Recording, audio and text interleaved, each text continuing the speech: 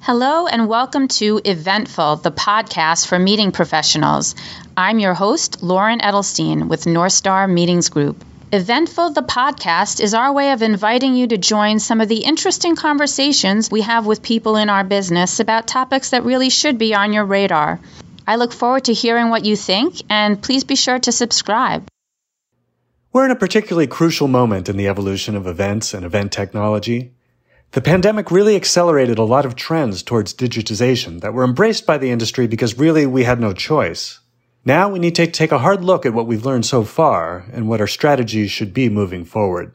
I'm Michael Shapiro, Executive Editor for North Star Meetings Group, and I had the pleasure of discussing this in the recent online Meetings Tech Roundtable 2021 with a fantastic panel of industry thought leaders.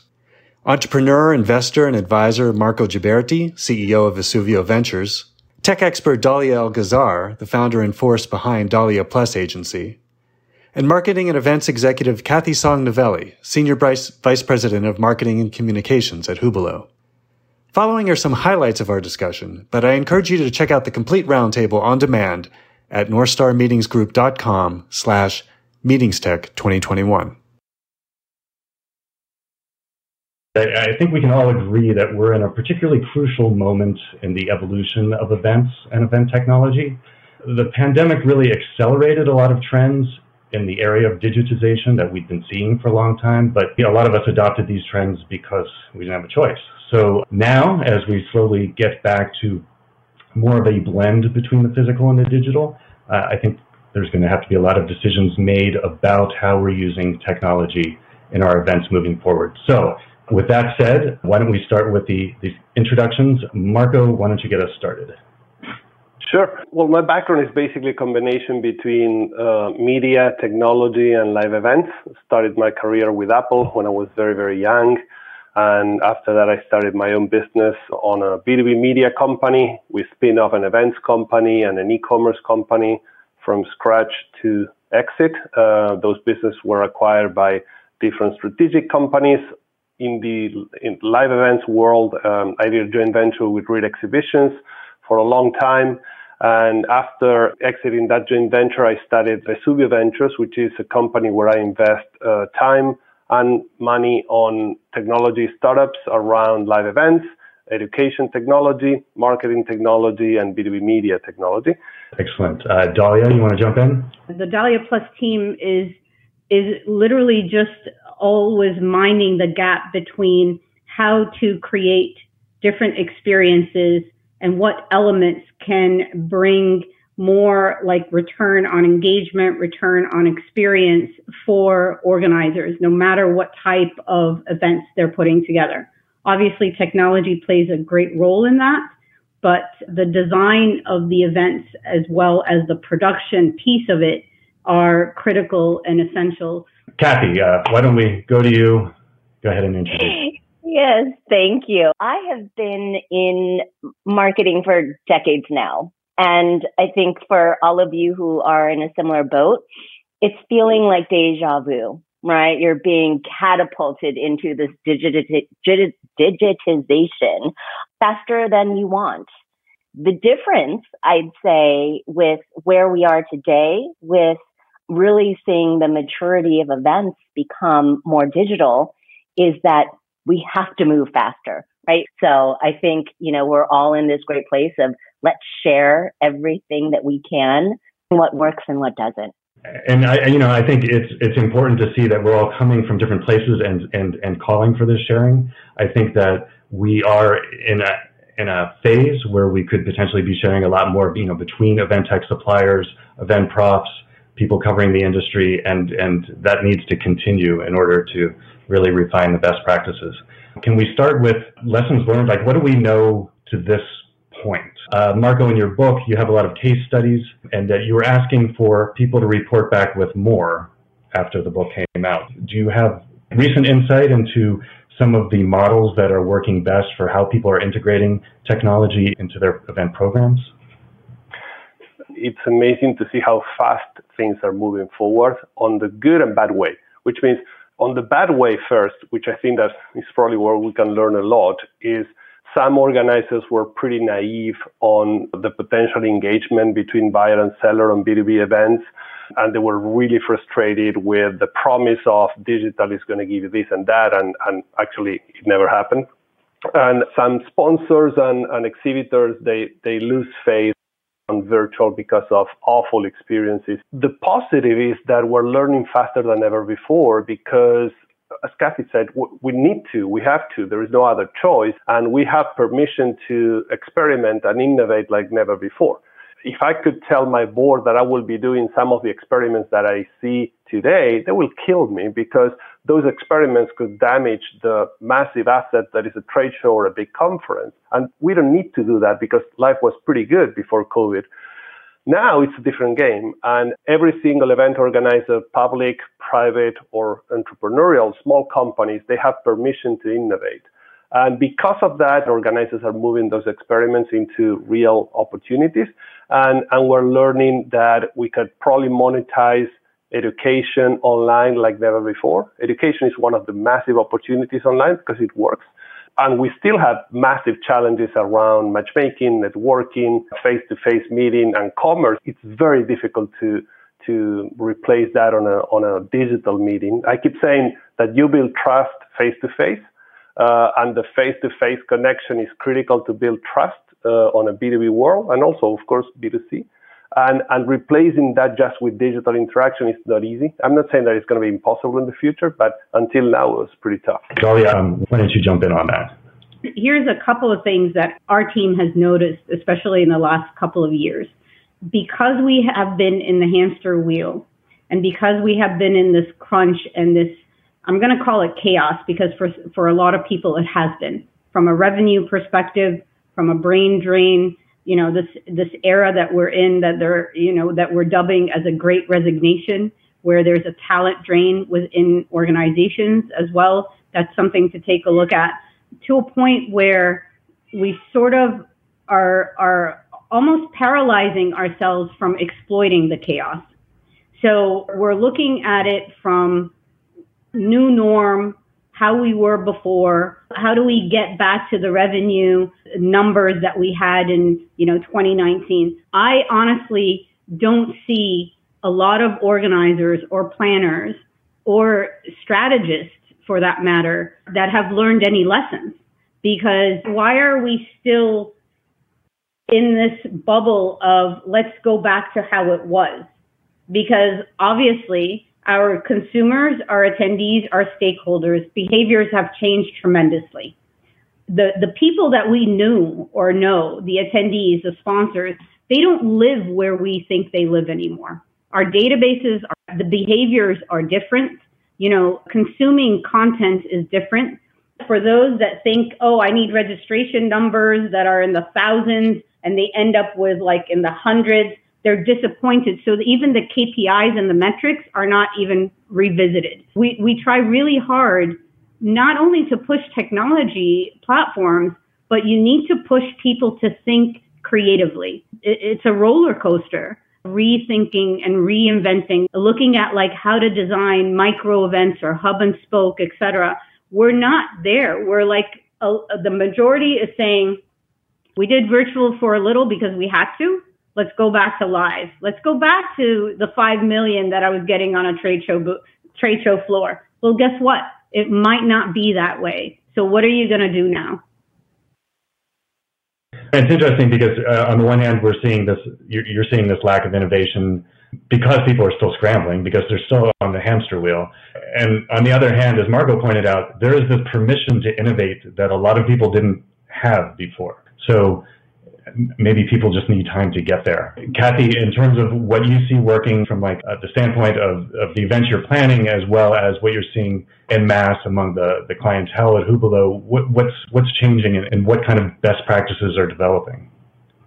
And I'll sort of start with some of the mistakes, and they were not mistakes, I'd say, by organizers or the industry. It was just not knowing what to look for. And I think some of those takeaways are still not totally being learned. As an event organizer last year, we jumped into a platform without knowing what our responsibility was going to be right? We were used to having producers and other people really handle the technology. And I remember we were like, oh, we're on our own, right? And so what we did, and I think this is what a lot of people did, they went for simple. They wanted to decrease the risk of not knowing how to power anything more technical or anything more engaging, right? So we sort of defaulted toward basically turning all of our events into webinars. I think that was a mistake that a lot of people learned.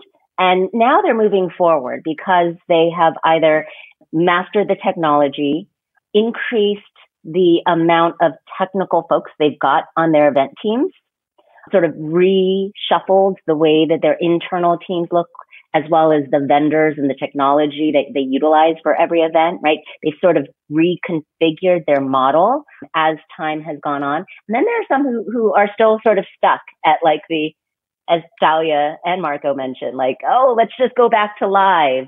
But I think if you talk to different personas within the industry, and particularly coming from my perspective of the corporate marketer, from my bottom line perspective, I cannot see ever going back to 80-20. I just can't. I get exponentially greater reach. I get a ton more insights. I can be more nimble and be like, hey, the industry is talking about this. Let's do an event in 4 weeks and talk about this, right? There's just and not to even mention the ROI, right? And the different campaigns that we can build straight from these events. And so I don't know any CMO or VP of events at a corporation that is thinking like, yes, let's go back to in person. They want in person. Like it's going to come back, but it will never go back to 80-20. I think from a business perspective. I don't think I've used the H word until now, but no one really agrees on a definition of hybrid. And if an event should be hybrid, or are we talking about, is it more of a big picture, 80-20, whatever breakdown you want to use? Let me flip it. I want to hear Marco explain hybrid at this point. Thank you for that. And the reason, I'm not putting you on the spot. You're the event tech godfather. I'm dubbing you right now. If you can explain it from both sides, I think the audience will appreciate it. I'll try to keep it simple. I'm sick to talk about hybrid events for many different reasons. I wrote a blog post about hybrid world, not about hybrid events, because I think that we're missing the point if we're just talking about hybrid around events.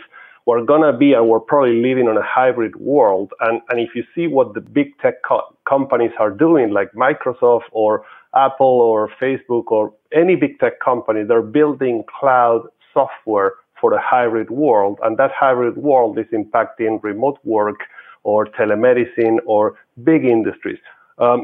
If you talk with the corporate world, they're all rethinking the way that their office is going to interact with their employees. Are the office going to be a meeting point and employees are going to work from all over the world and just meet at the office for some specific activities? That conversation is 100% relevant for us in the event world, because we can and should learn lessons from those massive questions and massive, problems and opportunities, and transform those learnings into hybrid events. That's why I think that the big issue is, what could we learn from remote work or telemedicine? And it probably sounds weird, and apply those lessons into my own event, my own community. I don't think that events should be events anymore, 3 or 4 days. Events should be thinking as a platform that interacts online and offline 365. But now let me put it out. The question to any of you, how do we make that shift? In asking the question of where do you start, I think a lot of people have this gut reaction to want to do research and figure out the technology they need and the options that they've got. And I think they're getting ahead of themselves when they start there. I think the first point where everyone needs to start is by understanding, again, what your audiences look like, because it's changed.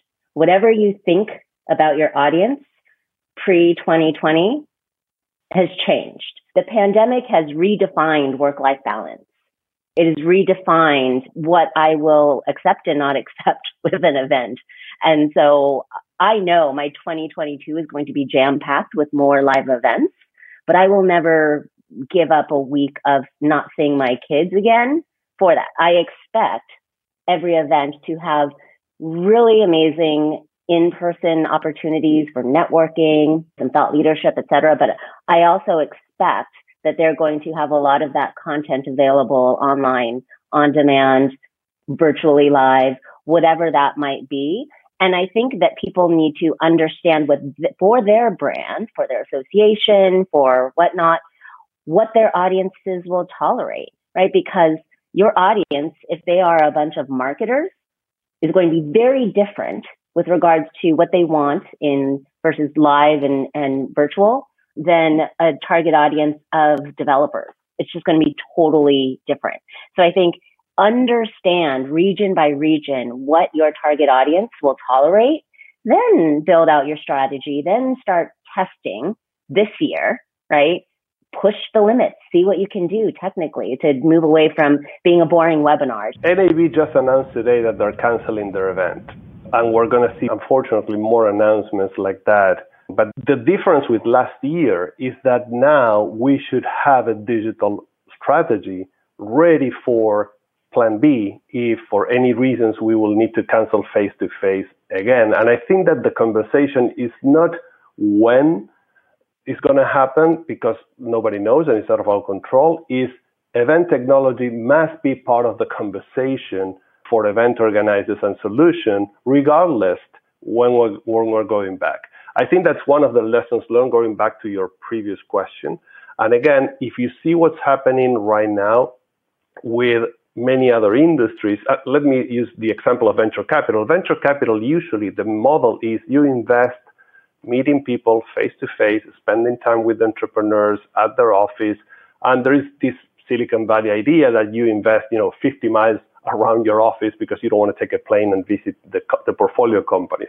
That changed dramatically. Now investors are investing after Zoom meetings and on a global basis because they are learning a way to interact and build trust regardless the face-to-face meeting. It's very interesting to analyze those experiments in other industries. And I keep thinking, again, as a recovering event organizer, I keep translating those things. So, okay, how can I create trust on the buyer-seller meeting, regardless if it's face-to-face or digital? Can I create a community engagement, secure, private, that creates that? And if I have to cancel the show for any reason face-to-face, I have a digital plan that will help the community in some way. So just to piggyback on what Kathy and Marco are saying here, in regards to what we see our clients as well as organizers in the industry, they're struggling with worst case scenario planning and with the digital strategy being a plan, not only in the case of what if I have to cancel our face-to-face. Granted, there's liabilities, there's penalties with the venue, with, partners. We all get that. And I sympathize with the organizers. If they're ugly crying in the bathroom with a bottle of wine, I get it, like totally. But the thing that is happening is they're not thinking of experiences or the connections between buyers and sellers on a continuum. They're trying to just patch it, as Rachel was saying, in the group chat, one by one event. And this is why associations are having trouble. They're thinking one annual to their next. They're not thinking micro events in the middle. They're not thinking of community building and then putting and designing events around it. They're not thinking of their content continuum. And it's unfortunate because it's not in their wheelhouse. They are kick-ass event planners, not about the content marketing. This is old, new skills that Yoda would come and say, you got to learn this or else go out and get your Jedis, because you need to do this now. The C-suite is not giving their internal teams a chance to think deeper to think outside the box, to look outside of the industry. This is where you need to get strategists in. You need to get people that don't sit around the table to come and be part of what's the alternative plan. How do we do this? Not to think from 3 months, 6 months, but to think ahead to 2025. This is exactly what we should be doing. Digital plan, what technology platforms, and bringing in the tech platforms as strategists. Thanks for listening. Be sure to rate and review us and check back for new episodes soon.